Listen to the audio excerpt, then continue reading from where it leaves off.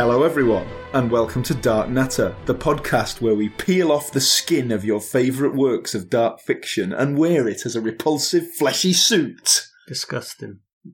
Getting a bit carried away now. You're a sick man. Just struggling for material. Got to keep this fresh, haven't we? You're a sick bastard. I'm really sorry. I'll edit it out. We'll do a nice, clean, happy one. Who am I kidding? It's horrible. It's all dark, nasty stuff. Ew. Well, yes. Introduce selves. That's what my notes say. We forgot to do that once, but we're clearly getting much more professional. I'm John Richter. And I'm Liam Martin. And together we are... Oh, no, we're not. We're not anything, are we? We're just two blokes who like weird horror stuff. Speak for yourself. What, do you not like weird horror stuff? Or are you not a bloke? Speak for both of us. Okay. Well, it is, I believe, your turn to pitch a dark fiction topic today to me, for me to decide whether it is worthy of entry into the illustrious, hallowed, ultra-exclusive Hall of Pain. Now, what that was... Today we're talking about Dark Souls. Oh, right, okay. And whenever you speak to a character, an NPC in Dark Souls, they always end with a creepy little chuckle. Even if they're like a nice character who has no hidden agenda whatsoever, they always just go, "Oh yeah, have a good day." Or whatever. And it goes on for ages, some of the laughs. Like really self-indulgent laughter. No, that wasn't very good. That was a subtle one. I enjoyed it. Do it one more. Nah, you really go on. You do bringing one. back memories of the game. You do I'm one. enjoying it. Oh, that was Dr. Hibbert, wasn't it? A bit like on The Simpsons. Imagine if he was in Dark Souls. That'd be a good character to have. So it's going to be an hour of this, basically. Yeah, just us practicing our Dark Souls laughs, experimenting with different laugh styles. Well, there you go. Spoiler alert.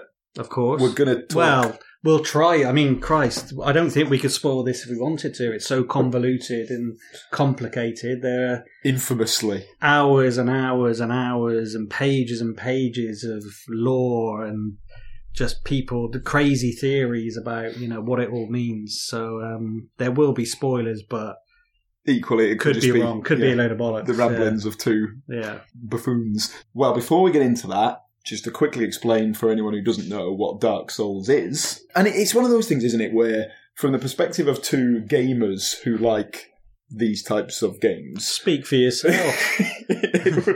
Liam, you're pitching this. There's a pattern where we establish early on a thing that you're going to keep going back to. It works quite well. So in my head, I'm now going, right, I've got it. I know he's going to do that later. And yet when you do it, I'll have forgotten and it'll be a pleasant surprise. Let's hope so. So Dark Souls feels like one of those, if you've been hiding under a rock... Yes, you're right. You might not have heard of this game, but lots of people probably haven't heard of it and don't have a clue what we're on about. Is it a niche game? Is it I don't even know whether it is a mainstream big that's hit, what I mean. Or whether it still qualifies as a bit of a cult thing. It's almost They sell millions of copies. Yes. But only to weirdos like us. It's basically like every weirdo like us buys it. It's an obligatory without purchase. Exception, so... If you're a bit odd and you like dark things. Yeah, I'm not sure, you could say it's not mainstream, is it? It might be on the cusp, maybe, of transcending into the full-blown mainstream with the impending release of another game in the, I'm going to say series, and we'll explain what this means in a second, where they've actually enlisted the writing talents of George R.R. Martin to help. So he's got very big mainstream pulling power, and maybe that game, which is Elden Ring, rumoured to be coming out dead soon, even though no one's heard anything about it other than the original trailer. No. That could be the one that catapults them into the mainstream, but remains to be seen. So when we talk about the series, you might hear the phrase Soulsborne. Yeah. And the reason for that is that there are various games that From Software, Japanese developer, have made. The first 4 bore the Souls moniker. There was Demon's Souls, released in 2009 for the PS3. Which we won't really be talking about today. Because we're going to focus on Dark Souls only, the trilogy of the Dark Souls games. Dark Souls came next, also on the PS3, and this time on the Xbox in 2011. There was a subsequent edition, the Prepare to Die edition, that came out in 2012, which was expanded, it had some DLC, and it was also on Windows, so PC gamers could play it for the first time. Yeah. Dark Souls 2, the sequel, spawned in 2014, followed by the Scholar of the First Sin expanded edition in 2015, and then finally Dark Souls 3 came out in 2016 across all formats. This was actually a PS4, so moved on to the next generation, followed again by the Fire Fades edition in 2017, and you can get the remastered trilogy, all 3 games in one set for your modern console. That came out in 2018.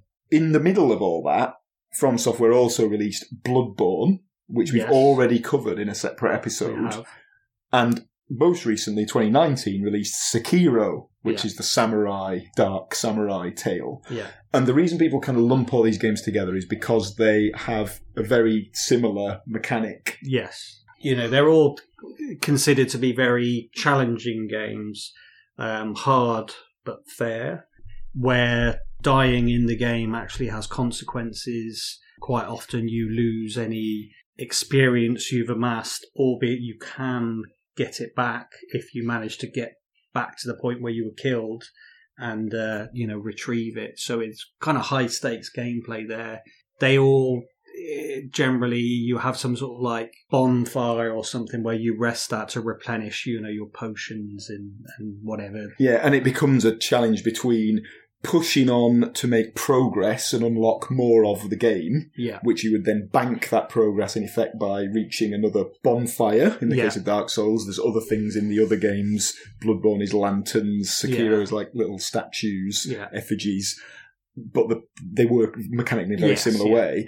But if you press on, you might run out of healing items. It makes you more likely to die. You'll be unfamiliar with the new territory you're pushing into. So I love your phrase then, high stakes gameplay. It's not just that it's dead hard. No. It's also punishes you severely for failure. And there's a great thing where when you fail in other games, you're doing really well and then you might make a mistake and then you die. And I don't know if you do this, but your instinct is I kind of really want to rush back in and get back to where I was. But in Dark Souls, you can't do that because even the lowliest of enemies, if you're not careful, can kill you. Yeah, and it teaches that lesson very harshly, very early on, when you do exactly that, because I do exactly the same as you. I'm annoyed I got killed. I want to quickly erase the memory of that failure because I feel like a goddamn loser. Yeah. So I'm going to sprint back to the point where I died and fix that position. Back and lo and behold, because I'm taking risks and I'm not approaching the game in a methodical, careful way, I get killed by some poxy little low-level zombie guy. Because I forgot one is hidden around a corner and, just cracks you in the back whilst you're fighting someone else. And, that's probably why it would never be a mainstream game, because it is very challenging. It does require a lot of discipline. Yeah, it's progress by small increments that feel hard-earned and very satisfying when you do achieve it, but it is unforgiving. And you could imagine somebody who, really only plays video games, a few times a week, doesn't get, very long to play. They just want to relax and take their mind off things, play a, game of Call of Duty or FIFA or something like that. But this game, to those people, seems very frustrating, very unfair. Yeah, hard. There's words like accessibility get used, and actually, more recently, that's rightly focusing on, our games catering for people who are hard of hearing or, have poor eyesight or a colour blindness, and all of those things should definitely be addressed. In this case, I think accessibility is referring more to just, are they so hard that you can't enjoy them and it puts you off? Just impenetrable, yeah. And actually the trend, in my view, sadly, with From Software games seems to be that they're just having to ramp up that difficulty every game they release, because they're trying to appeal to that sort of masochistic segment of the market. We talked about the lore, and LORE, lore, and plot of these games, which we'll come back to shortly, how that's spawned almost this entire... It's basically made careers for people online who've become full-time Dark Souls analysers, dissecting every last image and every last line of story, which is incredible, really. Really amazing. And some of them have done a great job of it too. But there's also, it's created jobs for people who make these sort of challenge runs. People who are like, I'm going to complete the game without getting hit once. So, well, I'm going to complete all 3 games without getting hit once. Well, I'm going to do it with my hands tied up my arse. I seem to remember, I'll have to check this, but I seem to remember back in the day, somebody completing it with like a Rock Band controller or a Guitar Hero guitar, something like that. And again, if you've ever played these games, or whether you have or not, please trust me that the idea of completing this game with a normal controller, getting hit lots of times and dying hundreds of times, that was hard enough, to be honest. Yeah, exactly. Yeah, you just don't know how these people do it. But and perhaps that's just one other component that's common across that entire sort of Soulsborne expanded series, and certainly specific to the 3 Dark Souls games, is bosses that are A, very, very hard to beat and will require lots of attempts, and B, really impressive spectacles that are really cool, lots of surprises to spring on you. You never know what you're going to get when you step into that boss room. Well, this is interesting because I want to go back to something you mentioned a minute ago as well, where you said satisfying, and when you beat a boss in a Soulsborne game, the feeling of satisfaction, if it's your 5th, 6th attempt, and maybe your previous attempt, you got the boss down to a tiny slither when initially you didn't think you'd ever even be able to do that. Yeah. And when you beat that boss, I've personally have been in situations where I'm sweating. Yeah, shaking. Yeah, stood up. I'm usually stood up by the end because I've got off the couch to stand up. I'm stood right at bending down towards the screen, usually shouting swear words into the screen and then celebrating wildly, all while your long-suffering missus watches on thinking, Jesus Christ, what have I got myself into? But the sense of satisfaction when you do it, you're just buzzing, aren't you? Yeah, ace. And I can only imagine this is what professional athletes feel on a. I reckon trumps it. More professional athletes should get into Dark Souls, and then they wouldn't have to bother with all the training. They could just retire and enjoy life, killing Ornstein and Smough. Oh God! Well, there you go. Yeah. That is the one, isn't it? That's the one. And it's rightly hailed as the one because it's like the pinnacle of so good. Well, maybe we'll come back to that pair of cheeky chaps later on. I just wanted to touch on.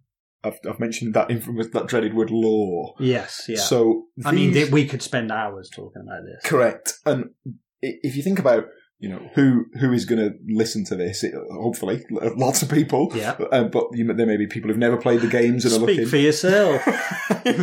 You hope no one listens to it. I don't know. People who've never played the games before and just want to get a bit of a feel for what they're all about, or people who are massive big fans and want a bit of a reminisce. Those are probably massively disappointing right now. Yeah, both of which you're going to be displeased with this middle of the road coverage. So I think if you did want a real in-depth analysis of the plot, the story, the lore, of the Dark Souls universe, we would urge you to go and delve into and it really is like an endless goldmine, really, of stuff that's out there online, of people who've dissected this to, not just one podcast episode. There is a podcast series dedicated to Dark Souls called Bonfireside Chats, which I want to give a shout out to because they're ace. I think they're doing a great job. Gary and Cole love their stuff. There's countless YouTube videos of people inferring really sort of deep hidden connections between even just like the sort of the backgrounds of certain parts of the game, a statue here that might mean something. Yeah. And although a lot of it you could dismiss as kind of wild speculation, it's pretty compelling arguments. Absolutely, yeah. Who's the main one? Would you say? I think I'm right in saying the main one is a guy called VaatiVidya. Yeah, and I would agree, yeah. The last time we talked about him was in our Bloodborne episode, which gone back quite a few months before I played any Dark Souls games properly, because you've been fans of these for years, I've only recently got into them, and I think I was so much of a noob that I mangled the pronunciation of his quite easy to pronounce name, so huge apologies for that. But yeah, definitely listen to his stuff, and he's got a lovely voice as well. Lovely voice, yeah. But there's some other people, there's a guy called The Ashen Hollow I was listening to, who said he's pretty entertaining and interesting, got some good theories. There's a load of stuff out there that's worth checking out. We won't go into the plot and the lore too much because, as you say, we could spend ages doing it, and there are so many people better equipped to do that than us.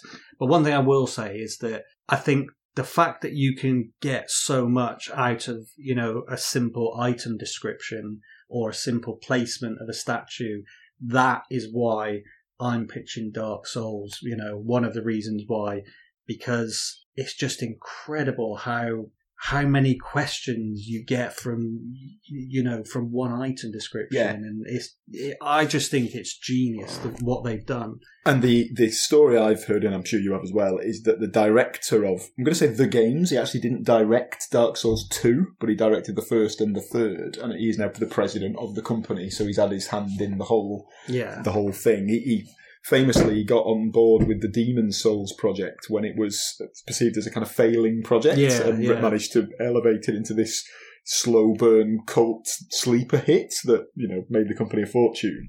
But Miyazaki said he was trying to create. He read he's a Japanese guy. Yeah. He read Western fantasy novels. I think he cites the Hobbit when he was young, and his grasp of English wasn't perfect, so he often didn't really understand a lot of what he was reading, he had to kind of fill in the gaps with his own ideas, and he wanted to recreate that feeling for the players. And that's exactly what it is. Nailed it. So he allegedly has kind of delved in and removed bits from the game where there's bits of exposition or clarification. It's like, oh no, we don't bin that, we don't need to tell them that. They can figure that out for themselves, or they can speculate on that. And it's perfect, nailed it. And I think I can't really remember, it was a while ago now when we did the Bloodborne one, but I probably touched on this then. But what I love about it, and it's just the sense of community it's created. Everyone sharing their theories and their ideas, and you spot something that somebody else might not have spotted, or the group discussions that are going on Reddit and places like that. Yeah, amazing. Bonfireside Chat, I think, is a great name for it, because that's kind of what it feels like. It's like swapping stories and of your own experiences and your own, how you've perceived. So, and it's in-game and, use this kind of terrible term, the meta. Yeah. So, in the game, you have the facility to leave messages for other players, or find the messages written by other players who, in effect, they exist as in a parallel version of the world you're in. So you don't initially encounter the other players, but you might see the ghost just flitting past through a passageway before it disappears, and you can find these messages. So you've got this in-game mechanic, which is absolutely genius. Yeah. Someone will write, don't go here, it's a trap, or massive fall ahead. Some of them are trolls, and but even those are quite funny. They're not malicious, because they don't give you there's only so much you can write in these messages. Finite vocabulary, you can't just write your mum, whatever. Exactly, which would really ruin it. So even the kind of people that are trolling you, it's quite humorous, because like, who do you trust? And do you trust the message that says there's a secret ahead, or do you trust the other message that's been put a foot behind that message that says don't trust this liar? It's quite liar funny. Ahead. So brilliant. And then outside of the game, as you've rightly said, you've got this whole community online of people that are discussing and theorising and pointing out deeply buried secrets. Even about the first game, never mind the other two, the sequels. The first game, nearly 10 years old, has still got stuff that's been unearthed. There are books about it. I've got multiple books, about Dark Souls and... Nerd! about, theories and whatnot, and even to this day, but things are still very much up for debate. So, although we won't go in depth into the story, to just skate over it, such as it is, in the first game, you are an undead, and you awaken locked in a cell in some wretched, forsaken asylum. Where you look like a kind of desiccated corpse that can, barely alive or shouldn't be alive. And then some knight in shining armour tosses a key down into the cell through a crack in the roof and then promptly buggers off. And as you then escape from the asylum and proceed out into the world, Lordran, in the first game, the Kingdom of Lordran, you find that, in effect, everyone is dead. It's a world of the undead. Everyone there is dead. Although I think there are some living characters who've managed to venture there without having had to die, but hold that thought. The world is trapped in this cycle of a kind of endless death and renewal. So all of its undead inhabitants can't permanently die. They die and then reappear at these bonfires. But the more times they die, the the further progressed they become along a process called hollowing, which ultimately leads them to go hollow, which means they lose their minds and just become like barbaric, aggressive, monsters, almost like typical zombies in effect. And lots of the enemies in the games are in effect undead that have gone hollow, or certainly in the early stages. Yeah. Well, an interesting thing as well, actually, when you first played it, same for me actually. What did you think about it? Because it initially appears to be a kind of very sort of standard fantasy game, doesn't it? Yeah. Dragons, knights, and I think we talked on the Bloodborne episode about how you very kindly bought me a copy because you were so desperate for someone to talk to about it because you loved it so much, and I was like, "This is too hard. Can't be arsed with this. Bugger off." And it was only after I got into Bloodborne that I then went back and played all the Dark Souls games, literally in the past few months, and absolutely loved them. And what a fool I've been. Better late than never. Hey. Oh yeah, that's nice. Sorry, I'll try it again. That's all right. Say the thing again. Go on, you pretend you're the Dark Souls character. Oh, he doesn't have a voice, so that's easy. So you've just come up to me. I'm stood in a corner in some dark cell. You've just come up and I'll go, "Oh, is that a copy of a video game you've brought for me? Thank you, Hollow Warrior. I'll be sure to play this later." What do you think? That was quite good. I reckon I could get a part in Dark Souls 4 with that. Yeah. Peter Serafinovich did it. He did, yeah. You know, the comedian and actor Peter Serafinovich, he liked Dark Souls so much, he asked them for a part in the second one and they gave him one. Oh, this annoys me. This is something I've been wanting to get off my chest for a while. Do it. When he was on, what's that programme? It's like Sunday Breakfast with the guy who used to be on Soccer AM. Oh, is it like Kitchen? Something like that. So he was on that, kind of promoting in Dark Souls 2, and he's talking about it. And they kind of, I mean, I thought they were dicks. They kind of stopped him and they were like, "Oh, you know that thing in TV where you're not allowed to like advertise?" Yeah. So like, so we just need to make it clear that there are other, video games available. They don't do that with music or films, like albums in films and stuff. Yeah. How is this any different? It's because there's still this lingering trait to view video games as something other than a piece of art fiction. Yeah. It's to view them as like a commodity. It's a bit how games used to be reviewed. I mean, you review video games for a living.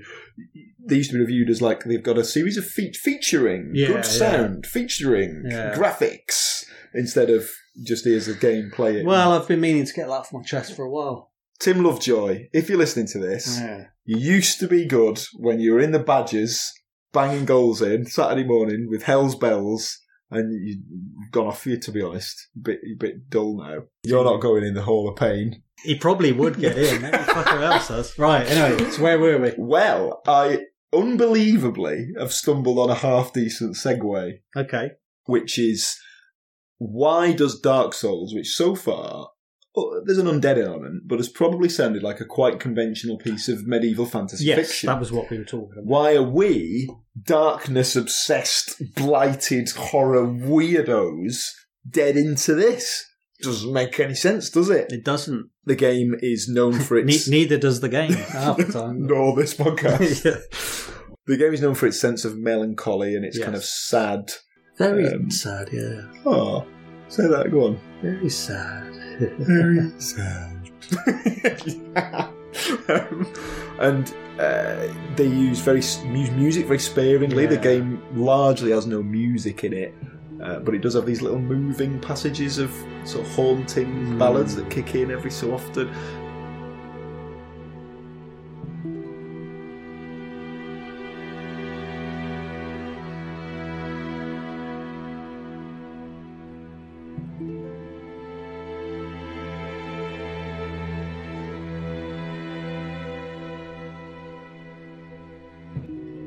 So the whole thing is a lovely, beautiful, tragic fantasy. But where's the darkness coming from, Liam? Blighttown. Specifically Blighttown. Yeah, you're right. Well, this is the thing there. Same as we said for Bloodborne, how initially it appears to be one thing, but then further you delve into it, it becomes something altogether more sinister, well, disgusting, basically. And then same with Dark Souls. You get to the bosses like the Gaping Dragon, which is just this disgusting dragon that's kind of... Looks a bit... What's the word you would... It looks like either a gaping wound or even it's got sort of genital connotations in the way it's presented. Teeth spilling out of its chest where it shouldn't be, and the whole thing is horrible. But yeah, one of the many things Dark Souls is famed for is its sort of clockwork world design, real intricately interconnected worlds that you'll spend, as we talked about earlier, you'll push through to try and make some progress, and you'll emerge from some horrible cavern only to find yourself, you've opened a door and you're back at the start again, which is brilliant. A brilliant feeling of kind of, I've connected everything together and now I don't have to go through that ordeal ever again. But this interconnectedness also gives it a verticality, which means that rather than proceeding along the game, you find yourself often proceeding down the game into the depths, into the bowels of the earth, and literally into the depths. Yeah, there's a place called the Depths, which is where the Gaping Dragon is. But the depths, as an example, you start off in this wretched, knackered, dilapidated city called the Undead Burg that's full of these hollowed out former warriors that are just these sad remnants of old knights that are now long hollowed and mad. But as you go further down in the Undead Burg, you eventually end up in the Depths, which is sort of like its sewer system. So you're fighting giant mutated rats and even more crazed hollow folk who've barely got any, the clothes are just tattered rags. I bet you like that, didn't you? Speak for yourself, mate. Hey, there you go. It's turned it on me. And they haven't yet invented games that smell, but this section again feels like it stinks, like it's a smelly, fetid, horrible sewer. Yeah, you can almost smell it through the TV screen. It's like brown and just grubby and grimy, and there's all bits of stuff growing on the walls, and you feel dirty playing that section. And then you might be forgiven for thinking that the Depths is the lowest point you'll reach. But hell no, because the Depths only when you defeat the infamous Gaping Dragon, which basically looks like a dragon that's lived in a sewer for 1,000 years. This is what would happen if you lobbed that same sewer that the turtles came out of. Chucked a dragon in that and left it to ferment for a bit. You'd get one of them. So killing that feels like you've done the world a favour. And then for whatever reason, I don't know, it's got a key. That's a bit implausible. And it lets you into Blight Town, which is, what a great name for a place. And that, what are your thoughts on Blight Town, Liam? Well, infamously, it was always the part of the game that was knackered. It was the part of the game that the actual game couldn't handle. And is that because I've played the remastered version? You've played the remastered, so you've missed out on that. But it's just the part of the game where, even walking along the floor, it'll kill you because it's poisonous and toxic. And rickety walkways that collapse. And it really hard to navigate because you don't want to fall off to your death. Pestilential denizens who are trying to beat you to death with a club, and they look like they've got shooting poisonous darts at you. Giant mosquitoes and those fire-breathing spider things that look like they've got kind of like a person's face. They're just absolute abominations. They're gross, So the whole area is rank, basically, vile. And then you get through the infamous Blight Town, and I think by the point I'd played it, although I desperately tried to avoid spoilers, because even games I sort of don't play, I try and avoid spoilers just in case. I did a decent job, I think, over the years of not blundering into any Dark Souls spoilers, but I had picked up a couple of boss names, and I'd heard that there was this infamous place called Blight Town. But in some ways that added to it, because when I got there I was like, oh god, no, this is it. It was a place of legend, a place you'd heard of but never seen. And so that's just shithole, mate. One example of the darkness within, and obviously the further you get into the game, as you say. And it doesn't stop there, does it? You can get further down. You've got... you go into Quelaag's domain. And that pretty disgusting and quite sad, actually. They've got a sad song as well. Oh, well, go on, let's recount that sad bit, because if spoiler alert, but you're already well into spoilers, I guess, by this point, but you in Blighttown, you find a horrible mound of kind of spider web, basically like a kind of big shell, and you find a way in. Then you find all these kind of infected people crawling on their bellies on the floor with these big bulging growths on their backs. Oh, yeah. And if you kill them, it hatches a load of kind of leech-like, and you just, oh god, I'm just going to ignore them and run away. And then you find yourself in the sort of centre of this lair, and you think you're going to fight a big spider, to be honest, that's quite predictable. What you actually get is this beautiful woman down to the waist. Yeah. And cue lots of people putting messages in the game like amazing chest ahead, which is somewhat... I actually found the lower half more attractive. you're too conventional. Too conventional. And the lower half is the body of a big spider. But it's got a face, hasn't it? Doesn't the body bit have its own face? If I've got that wrong, I apologise, but I'm going to go with it because I like the sound of it. And that's like a sort of a flame-equipped spider, so it's puking out spider larva sick. It's slashing you with its limbs. She's attacking you. It's an absolute chaotic frenzy of a boss fight, and you get through it and you think, thank God she's dead. What a horrible monster. Access the next section, her kind of inner sanctum, and you'll find another one of them that's similar, beautiful maiden attached to a spider's body, but it's kind of fused into the wall. And you can't understand her. She just, if you click on her to interact with her, she just says, ... Yeah. But then later, if you go back with a certain ring equipped, I'm pretty sure, it allows you to, commune with monstrosities or whatever. And she's blind.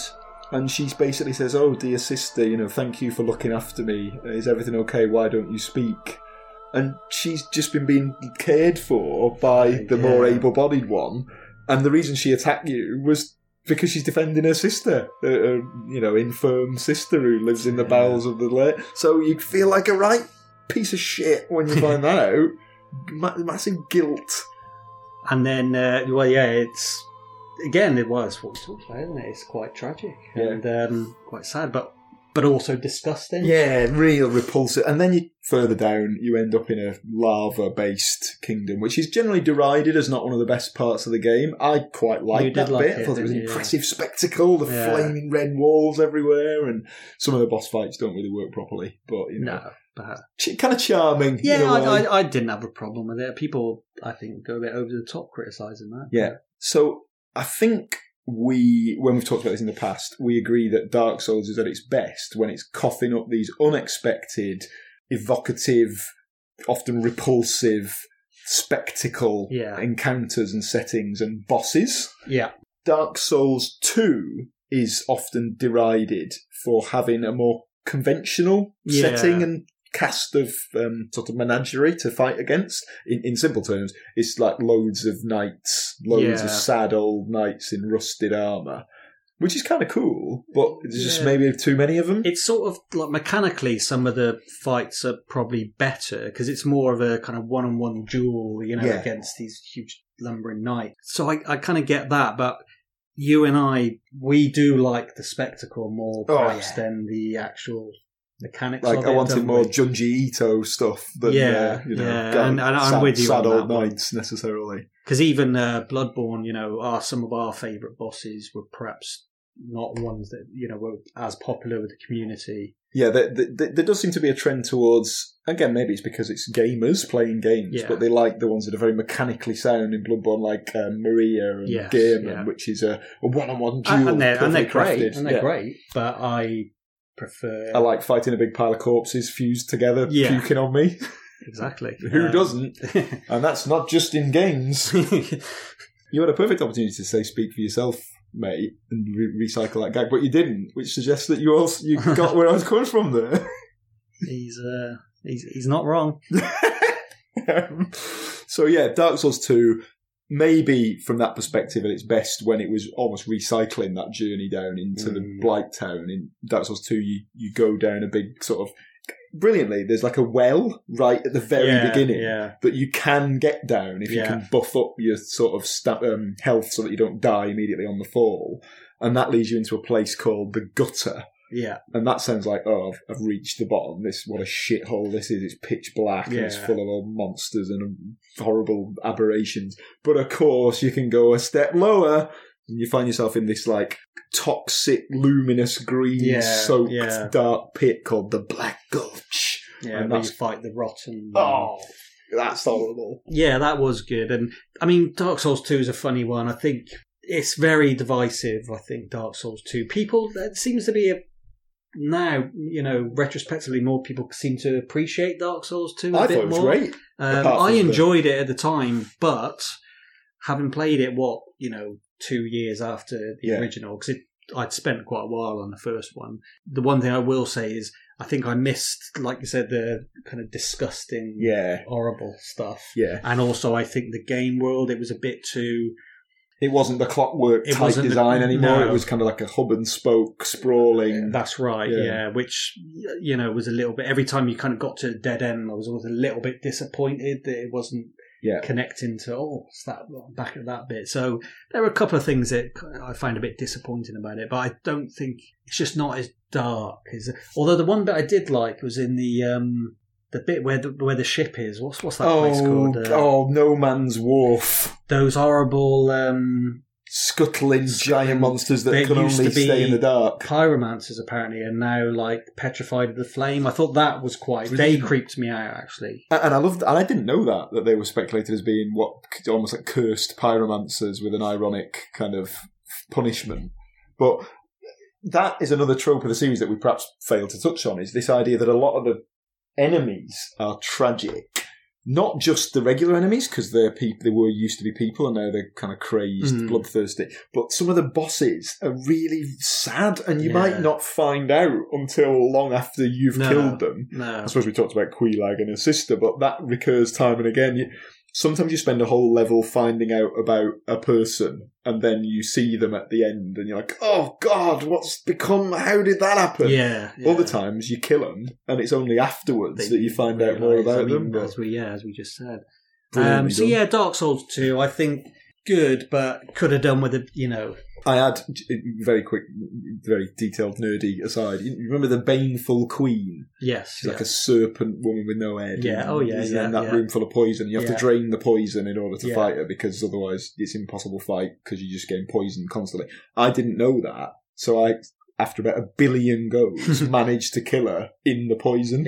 Which in one way is a big achievement, and in another way it's a stupid I quite like that though, yeah. You did it though. It's like a badge. I'll wear it forever. Poisonous badge. Killed the Baneful Queen in the poison.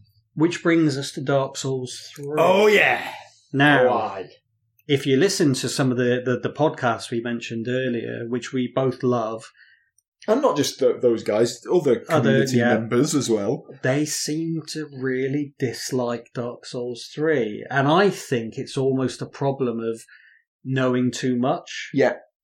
Because if you've got everything figured out and you're looking for some answers, Dark Souls 3 doesn't always provide those answers in terms of the lore and the story. It actually creates a lot of new questions. And so I think a lot of people who, make a living out of, really going over the lore and just how it all fits together, I think were quite disappointed with Dark Souls 3. Yeah, they thought it was a load of old bollocks, basically. I think, reflecting on it. Which I get. Well, having played all of them quite close together, and listened to a lot of this stuff and watched a lot of these videos and read online stuff, the feeling I have is that Dark Souls 1 comes out, is heralded as an absolute masterpiece where there's not a single fragment of the game that hasn't been carefully considered, and we're going to put that item there because that means that such a body was there once and that links to someone else. Then and can I just quickly say, and the DLC also, one of the big questions in some of the sort of backstory answers that. Yeah, brilliantly. Well. Yeah, totally agree. So carry on. Oh yeah, that might get a mention when we do our favourite boss of the series later. Whoa. And then Dark Souls 2, they made what I think is a brilliant idea of a sequel that's set thousands of years in the future, and then that's not even necessarily true. So it's, very sort of deliberately vague. And I think a lot of the fans they loved it so much, the first game, that they were really sort of on the side of the second one and prepared to trawl it for as much as they could wring out of it. And there just wasn't that much there. And then the sort of tone or the sentiment seemed to turn a bit gradually against Dark Souls 2, partly for that reason.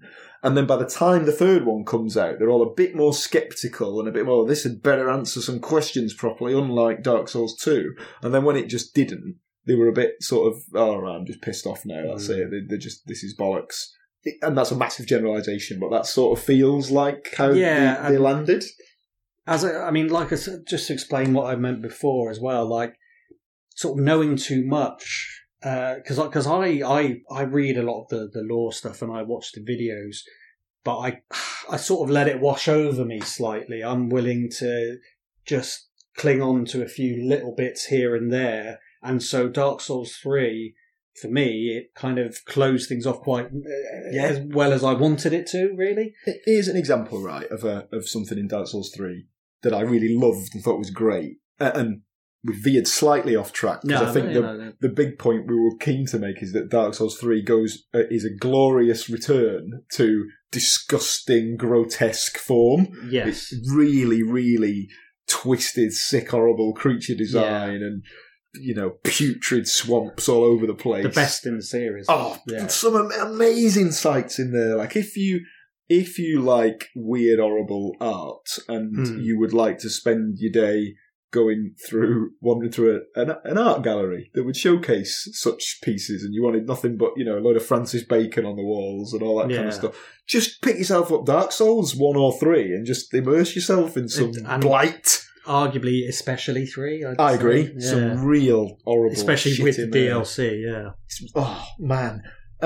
So one character that's introduced, the loose premise of Dark Souls 3 is you, as a unkindled one, have to, in the first game, you in effect complete a ritual, and in the third game, you're trying to reassemble a group of people that completed the first game. So they're sort of lords, in effect, that have achieved this status, but then abdicated their thrones, and you're trying to reassemble them, or, as it pans out, kill them all and dump the ashes on the thrones. But anyway, whatever. And one of these characters that's introduced is Saint Aldrich of the Deep. And he's basically, you gradually realise as you play through the game, and you go through this kind of mucky peasant village full of sort of witches and pitchfork-wielding old cripples and so on, that they're funneling sacrifices up the road to this higher power, which is Saint Aldrich. And by the time you meet Aldrich, you realise he's worshipped. There's a whole cathedral in his honour. There's loads of corrupt priests who are trying to kill you and sing his praises. And he's just a great, big, fat, corpulent, huge, not just a fat guy, just a blob, just a mass, like a jellyfish, like just a slimy black glob of gluttonous evil, just chowing down on whoever he can get his hands on and gorging himself on their souls. And then you fight him, and there's a brilliant twist to that boss fight, which I won't spoil, about how one of the people he's eaten perhaps lingers, and then you kill this disgusting blob, and you've done the world a favour. So I'm happy with that. That little self-contained story is good enough for me. St. Aldrich of the Deep, disgusting, bloated monstrosity, and the whole there's a segment of the world that's been subjugated in his service to keep him fed, and then you kill him. I don't need any more. I don't need to go and analyse every last corner of the cathedral. I don't need to speculate on, why is that cleric wearing that coloured robe, and why does that statue there? I don't need all that extraneous detail. I like it, and I like that people have really kind of just gone to town looking into it and how it fits into everything, but I don't necessarily need it to fit in to enjoy it. I'm quite happy with, like you said, that overall just feels great. Good, looks good, cool, broad strokes. It was cool. Let's move on to the next cool thing. If you think about it, probably doesn't make much sense, but whatever. It's great. Like rule of cool. It's like just move on, gloss over it. Yeah, so I'm the same. Speaking of also darkness and disgusting things, probably That's probably you said that was like your favourite part of the game, wasn't it? That discovery, just because, and it is brilliant. Actually, absolutely ace. You need to have played the other games, specifically the first one, to really get that. But I'd say Dark Souls 2 stands out as a bit of an isolated standalone. But Dark Souls 1 and 3, you could almost played in that order. Yeah, I agree. The other one, The Consumed King. Osiris, I think is called. But yeah, what a piece of work it is. Oh my god, that just boss fight, the lore surrounding it is just, it's just grotesque. Go on, give us a bit of a description of what happens. So basically, he is a kind of, it's Christ, what would you kind of say he looks like? He looks like, and maybe it's because of the name, the very evocative name of the Consumed King, he looks like he might have once been a bloke, but he's been distorted and distended into this long-limbed, feral, pink, half reptilian. He looks like he's turning into a dragon, or he's half human, half dragon. That's what he looks like. So throughout the fight, he's looking for his son, his baby son, Ocelot. He's got a son called Ocelot that he's cradling something in his arms, which you can't see. So either he's got an invisible baby, or he's got an imaginary baby. Yeah, either one is weird and disturbing. And then during the fight, while he's trying to pummel you to death, perhaps in defence of this infant, this possibly non-existent infant, he initially sort of trying to soothe it, and he's like, there, Ocelot, don't worry. You've got nothing to fear. Yeah, And there's actually, and then you hear it crying. Which could be him impersonating it, or him imagining it, and you somehow, and then you kind of hear him sort of slamming it into the floor, and then he goes into a rage. He's screaming to Ocelot, "Where are you? Where have you gone? Why are you hiding?" Then he flies completely off the handle, stops speaking altogether, starts shrieking like a beast, and then you kill him, and that's the last you hear of Ocelot. And there's actually cut content, wasn't there, which is really dark. It sounds like he's either eating it or. I'm not entirely sure. I might cut it in. I think that's a good idea. Some of the dialogue there. Yeah. And it's just, again, we like the spectacle of it and just how horrible and It's I guess the existence of this, infamously deleted sound file that basically sounds like makes it even, sounds like a crying infant, and then it sounds like somebody eating something that's a bit meaty. Yeah. Is he supposed to have consumed his own child, and that's why he's called the Consumed King, and it's a bit of a wordplay? Who knows? Nobody knows. This is a good example of the endless speculation that surrounds these games, but what a freak show he is. You ignorant slaves. Finally taken notice, have you? Of the power of my beloved Ocelot, child of dragons. Well, I will not give him up, for he is all that I have.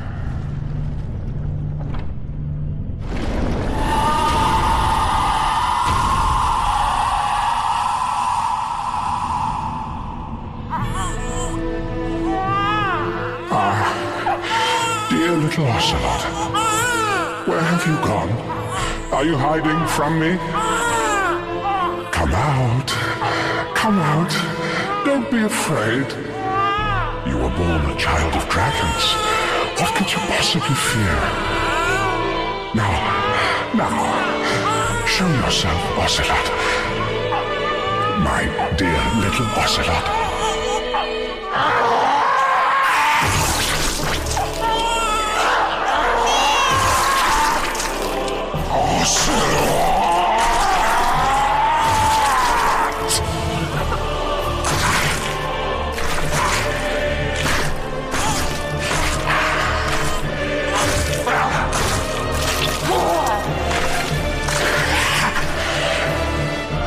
Ignorant slaves, how quickly you forget the strength of dear Ocelot, child of dragons.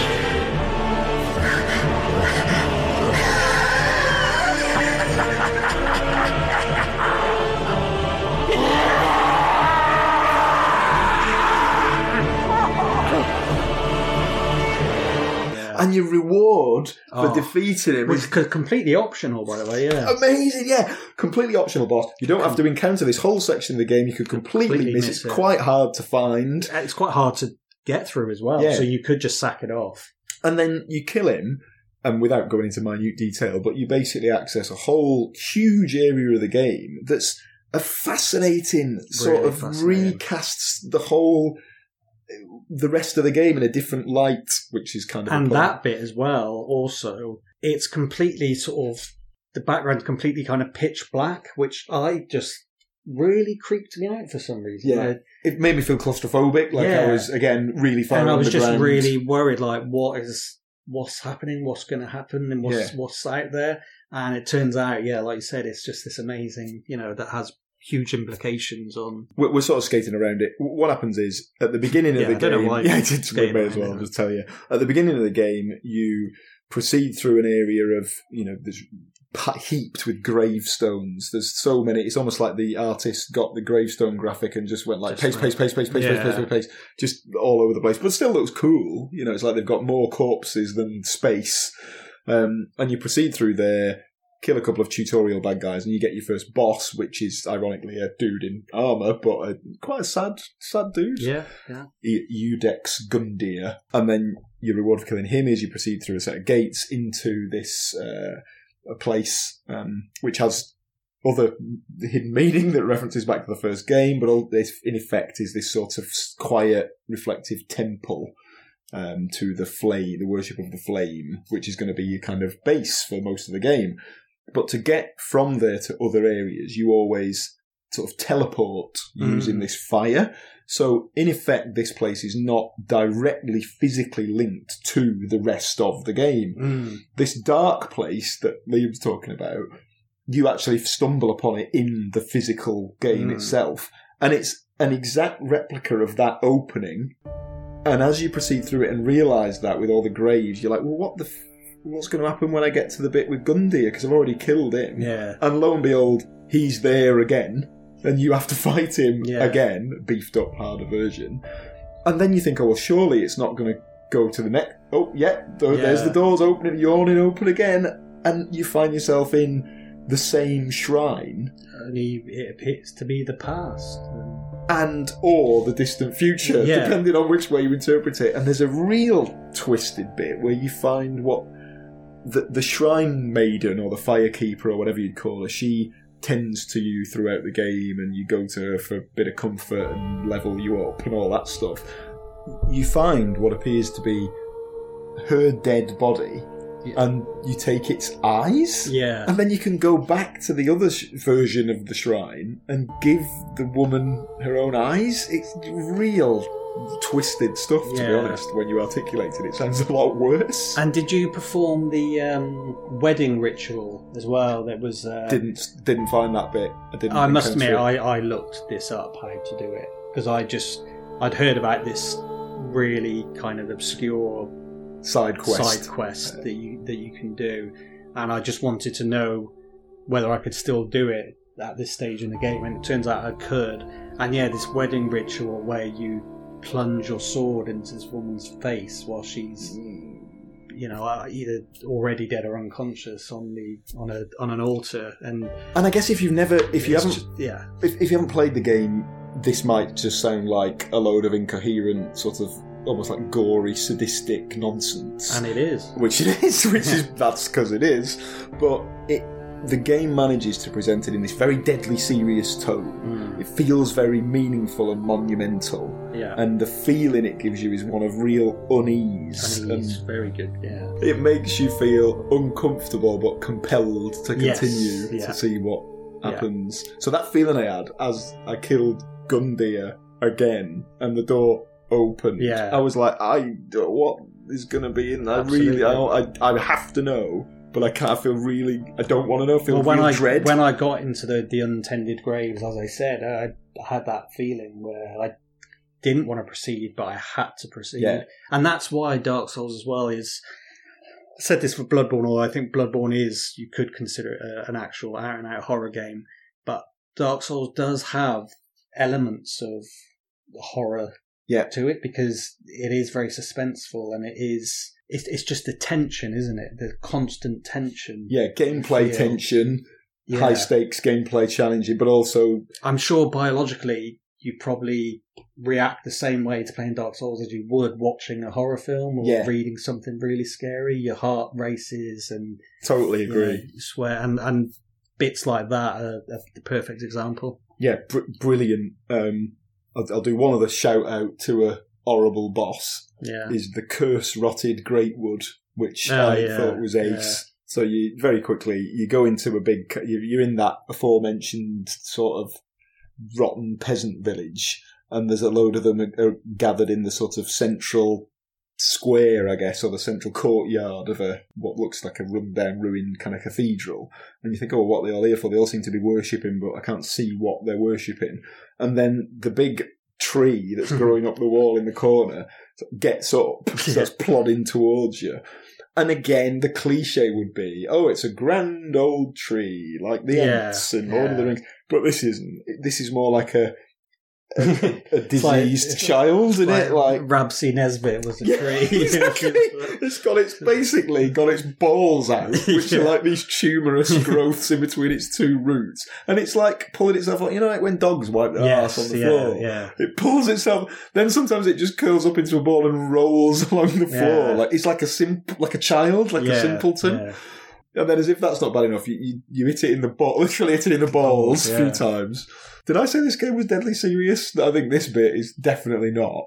And then it has like a tantrum, starts stamping on the floor, smashes the floor, and you and the tree and all the peasants plummet down into this kind of forgotten basement, where the tree then opens up, like there's like a crack in the tree, and a giant human arm comes out of it and starts trying to swat you away.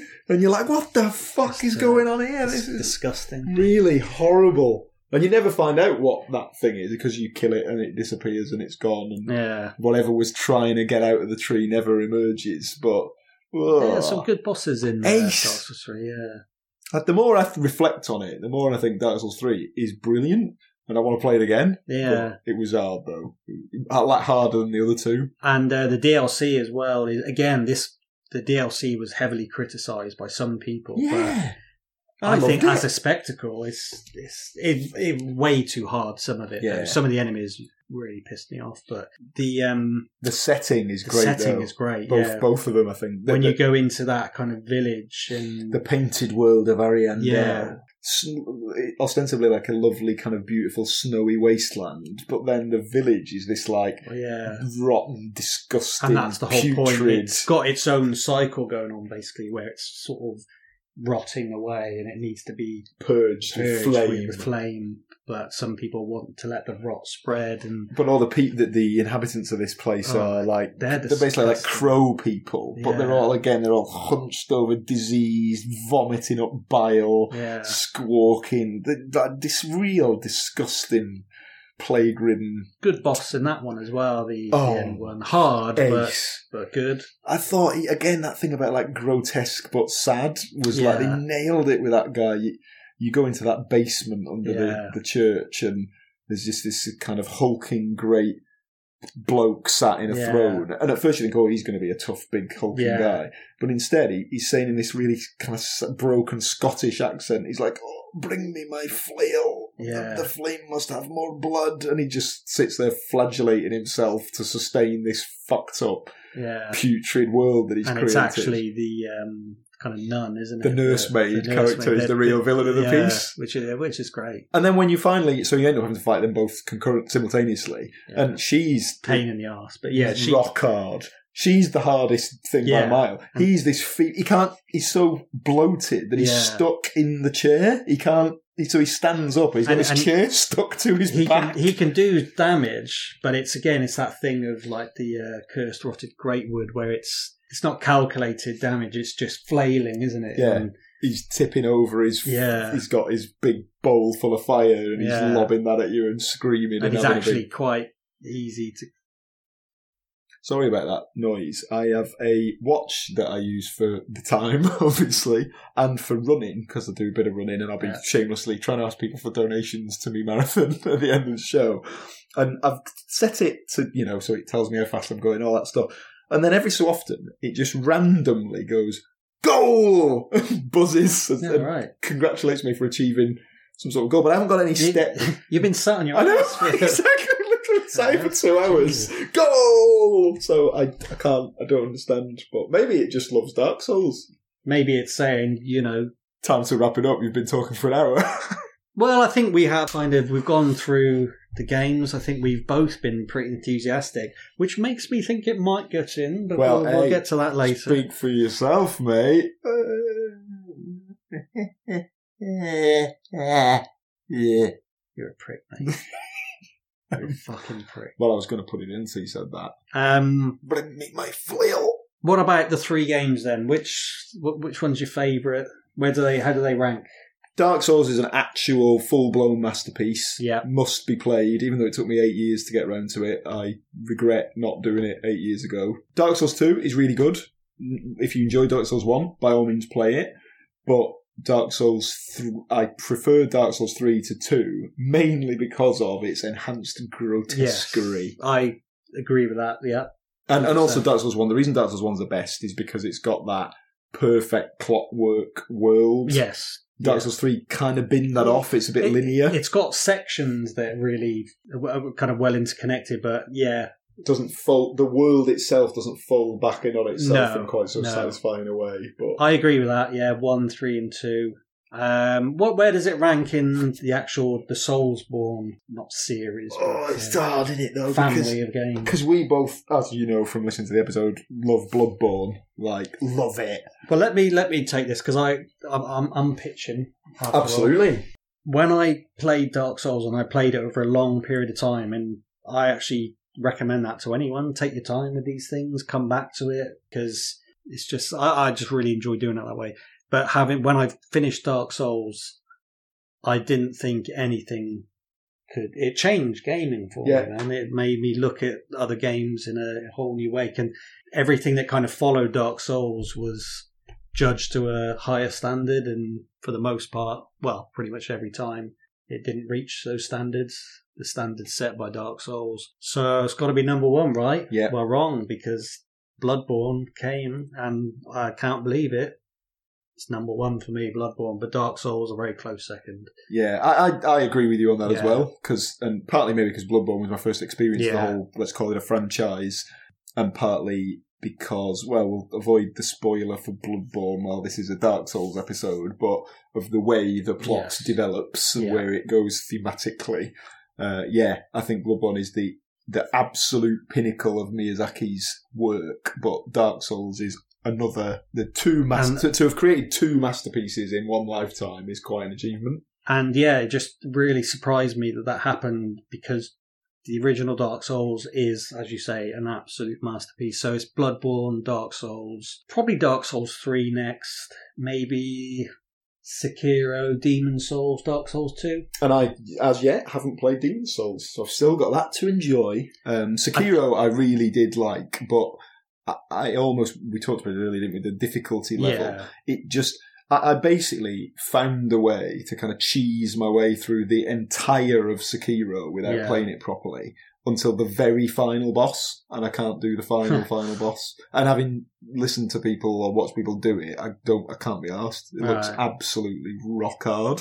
But at least I got to see everything that the game had to offer. But it just felt, it was just a bit too, it wasn't so hard that it was rewarding and challenging, and it was just too hard. It's like we said earlier, there's that thing where it just becomes a bit frustrating. Yeah, and parts of Dark Souls 3 got to that level of difficulty, I think, particularly in the DLC. Yeah, I'd agree with that. To a lesser extent, I would say. But I was getting there, wasn't it? Which makes me just worry a bit about where we're going to get to with Elden Ring, and is it just going to be... But then if it's... Yeah, it's hard, isn't it? It's hard. We want it to be challenging, but... Yeah, if they made it quote unquote easy, then it would lose something. I definitely, think. Yeah. But you just like anything, you just want it to be balanced correctly, fairly balanced, I think. But I do think it's important to stress. Although a lot of gamers seem to like it for this reason, and it's up to them, they can do whatever they want. That's fine, each to their own. I think it's important to. Dark Souls is not good because it's hard. It's good because it's atmospheric, moving, tragic. Thrilling, captivating, original, innovative, grotesque and beautiful, all these different things. The fact that it's rock hard and is a big achievement to complete it is, to me, is kind of second, a long way down the list of why it's good. I guess the fact that it's hard and you have to be kind of disciplined, as we said earlier, the satisfaction side of it, that's just another thing that makes it the feeling of satisfaction you get when you progress and beat a challenging boss it just makes you feel good. It makes you feel satisfied. So that's a good thing. Yeah. So hence why it's caught on, and there's lots of more games. We now have a whole gaming genre which currently is called Souls-likes. Yeah. And that might last. We still have roguelikes, don't we? Which means they are like the video game Rogue, whereas Doom clones evolved into first-person shooters. So it'll be interesting to see if it's what they call them in 5 years, 10 years, if they still exist. I've been playing the King's Field games, by the way. Oh, have you? Yeah. Any good? Painfully slow? I'm kind of enjoying it. Yeah, all right. That's very interesting. Maybe we'll do an episode on that at some point. I'm up for it. Never played them, obviously, but what about your favourite? What's your favourite boss in the whole series? Before we just get on to whether or not it deserves a place in the Hall of Pain. Favourite boss in the series? Honourable mention to Seath the Scaleless, because this is just an example. Miyazaki, genius. Let's have a fantasy game with a dragon in it. That's a bit boring. Okay, but let's make it a blind albino scaleless dragon who is envious of all the other dragons because they're immortal and he's not. So he sells them out, does a deal with mankind or demigods to kill them all off. Yeah. Then, as a reward, he gets given a dukedom and lives in a massive tall library where he does unspeakable experiments on people using crystals. How did he come up with that? That is just so good. Ace in it. But the actual boss fight is a bit shit, unfortunately, despite all that cool backstory. So it's not Seath. Who's the one that we've already said, and I intimated he was my favourite boss? Oh, Eldritch. Oh, yeah, I did love Eldritch in Dark Souls 3. I suppose, that's probably my favourite, because of all the story and the pinnacle.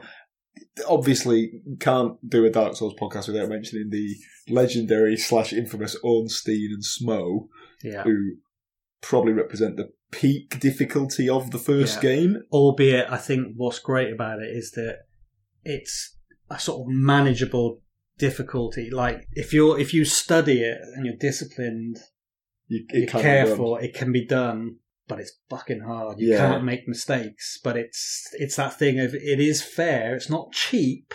Yeah. It's fair, but it's just really hard. So that may be my favourite. But I because we're talking about dark stuff here. I didn't mean to steal your thunder. Get out. Because Ornstein has got a lightning attack. Jesus. See what I did there? Speak for yourself. I think I'm going to go for Consumed King in the spirit of this podcast. Sicko. Just disgusting. Yeah. Oh, yeah. I'm going for. He's arguably almost definitely the darkest. Yeah. The darkest soul, isn't he? If you will. That old creep. And what about you? Aldrich. Yeah, it's Aldrich, isn't it? That fat bastard. 2 Dark Souls 3. Now, we're not talking about mechanically, and I just think from a dead cool. Yeah. So there you go. Well, I of course may yet put a dampener on all this enthusiasm by not I can't even be bothered pretending. It's definitely going in. Yeah. It's a great series. I'm actually sat here now like the great rotted Deadwood. just to intimidate me just in case I didn't put it in. Just to remind you what you love about it. This is balls out horror. Balls out horror. I haven't really got my actual balls out, but he hasn't got them because they were. What? Go on. Let's go. Let's create some sort of lore. I don't know. You gifted killed them someone to again. A kingdom. Is that what you want? I was trying to tie it into Dark Souls a bit. Quelaag's got I used them to link the flame. That ritual we mentioned, you have to burn your balls off. Instead of ringing 2 bells, it's you have to find destroy 2 balls. The 2 balls. Where did this come from? At the opposite ends of the kingdom. Right. Burn them both, lest the evil Liam that consumed. Anyway, sorry. So there you go. So does it warrant a place or not? It's dead in. It's totally in. Phew. I was worried for a minute. Does it go in the same Cell as Bloodborne, or do they're next to each other? I think they're next to each other. Or do they not get on? They don't get on. They're like rivals. No, they're rivals. But that's why we put them opposite each other. Yeah, then Dark Souls can shoot a few arrows in, and Bloodborne would be firing out whatever it is, silver bullets back the other way. Why are you doing this? Wouldn't want to stand in that crossfire. I struggle to end the episode, don't I? I always do this every time. You start getting a bit pissed off. Thanks for joining us for another episode. It's been a fun one, hasn't it? Yeah, I've enjoyed it. Talking about one of my favourite games of all time. We've done Silent Hill. Sadly, that was undermined by a fucked microphone, so hopefully that won't happen to yours. Who knows what foul play awaits. Yeah, fingers crossed it's worked. Cool. We'll have a little discussion about what we should do next. I've got a few ideas. I'm sure you have too. Send them our way if you've got any out there, listeners. Absolutely. If any of you exist. And we will certainly consider them. I'll phrase it a different way. We get very little contact. So if you email us a suggestion, we almost definitely will do it. So what better incentive? You can basically, one person. Most people put a poll out and thousands of people vote. One person sending one message will 100% guaranteed get a place in the Hall of Pain, unless it's really crap. I mean, and we'd stretch the definition pretty far. Like, oh god, yeah, My Little Pony movie, the old one from the 80s, that's got some horrible, smooze, disgusting. Care Bears as well. Nicholas, any old shite. Just chuck It'll probably get in the Hall of Pain, won't it? Yeah. Cool. So on that note, on that forward-thinking, progressive note, thanks for joining us, and we'll see you again in your nightmares. Bye. Yeah.